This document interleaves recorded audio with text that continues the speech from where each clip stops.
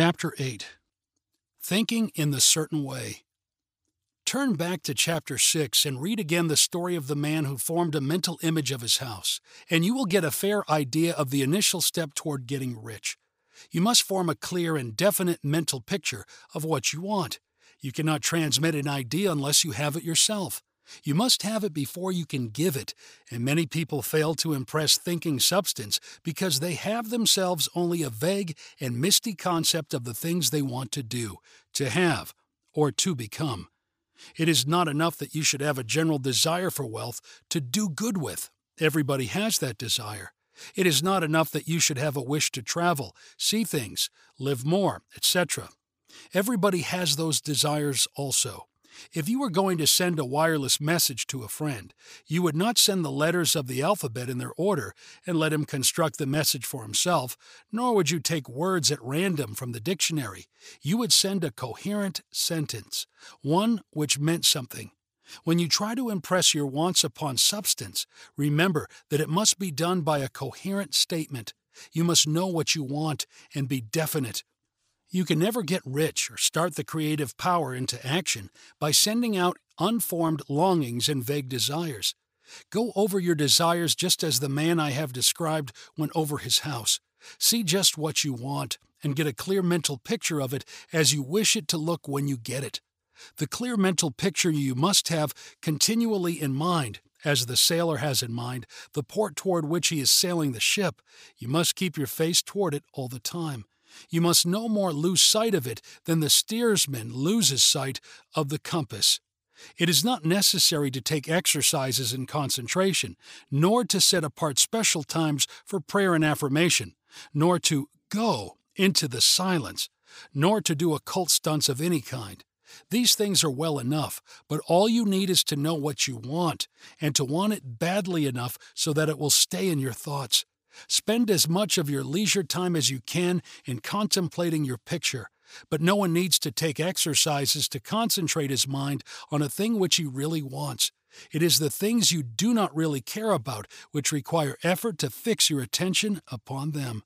And unless you really want to get rich, so that the desire is strong enough to hold your thoughts directed to the purpose as the magnetic pole holds the needle of the compass, it will hardly be worthwhile for you to try to carry out the instructions given in this book.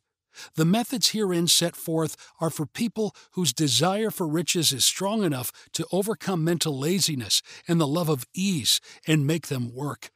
The more clear and definite you make your picture, then, and the more you dwell upon it, bringing out all its delightful details, the stronger your desire will be, and the stronger your desire, the easier it will be to hold your mind fixed upon the picture of what you want. Something more is necessary, however, than merely to see the picture clearly.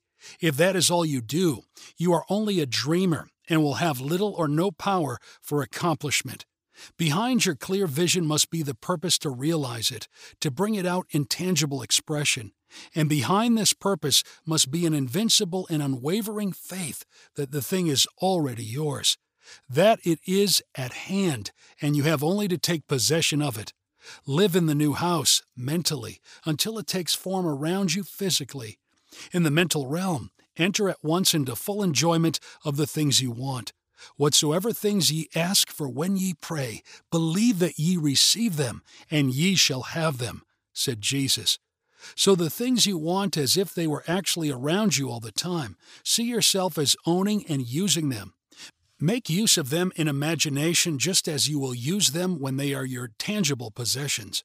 Dwell upon your mental picture until it is clear and distinct, and then take the mental attitude of ownership toward everything in that picture. Take possession of it, in mind, in the full faith that it is actually yours. Hold to this mental ownership. Do not waver for an instant in the faith that is real. And remember what was said in a preceding chapter about gratitude. Be as thankful for it all the time as you expect to be when it has taken form. The man who can sincerely thank God for the things which as yet he owns only in imagination has real faith. He will get rich. He will cause the creation of whatsoever he wants. You do not need to pray repeatedly for things you want. It is not necessary to tell God about it every day. Use not vain repetitions as the heathen do, said Jesus said to his pupils. For your Father knoweth that ye have need of these things before ye ask him. Your part is to intelligently formulate your desire for the things which make for a larger life, and to get these desire arranged into a coherent whole, and then to impress this whole desire upon the formless substance, which has the power and the will to bring you what you want. You do not make this impression by repeating strings of words. You make it by holding the vision with unshakable purpose to attain it, and with steadfast faith that you do attain it. The answer to prayer is not according to your faith while you are talking, but according to your faith while you are working. You cannot impress the mind of God by having a special Sabbath day set apart to tell him what you want, and then forgetting him during the rest of the week. You cannot impress him by having special hours to go into your closet and pray, if you then dismiss the matter from your mind until the hour of prayer comes again. Oral prayer is well enough and has its effect, especially upon yourself, in clarifying your vision and strengthening your faith. But it is not your oral petitions which get you what you want. In order to get rich, you do not need a sweet hour of prayer. You need to pray without ceasing. And by prayer, I mean holding steadily to your vision, with the purpose to cause its creation into solid form, and the faith that you are doing so. Believe that ye receive them. The whole matter turns on receiving. Once you have clearly formed your vision, when you have formed it, it is well to make an oral statement, addressing the supreme and reverent prayer. And from that moment you must, in mind, receive what you ask for. Live in the new house, wear the fine clothes, ride in the automobile, go on the journey, and confidently plan for greater journeys.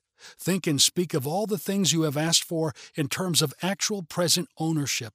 Imagine an environment and a financial condition exactly as you want them, and live all the time in that imaginary environment and financial condition. Mind, however, that you do not do this as a mere dreamer and castle builder. Hold to the faith that the imaginary is being realized, and to the purpose to realize it. Remember that it is faith and purpose in the use of the imagination which make the difference between the scientist and the dreamer. And having learned this fact, it is here that you must learn the proper use of the will.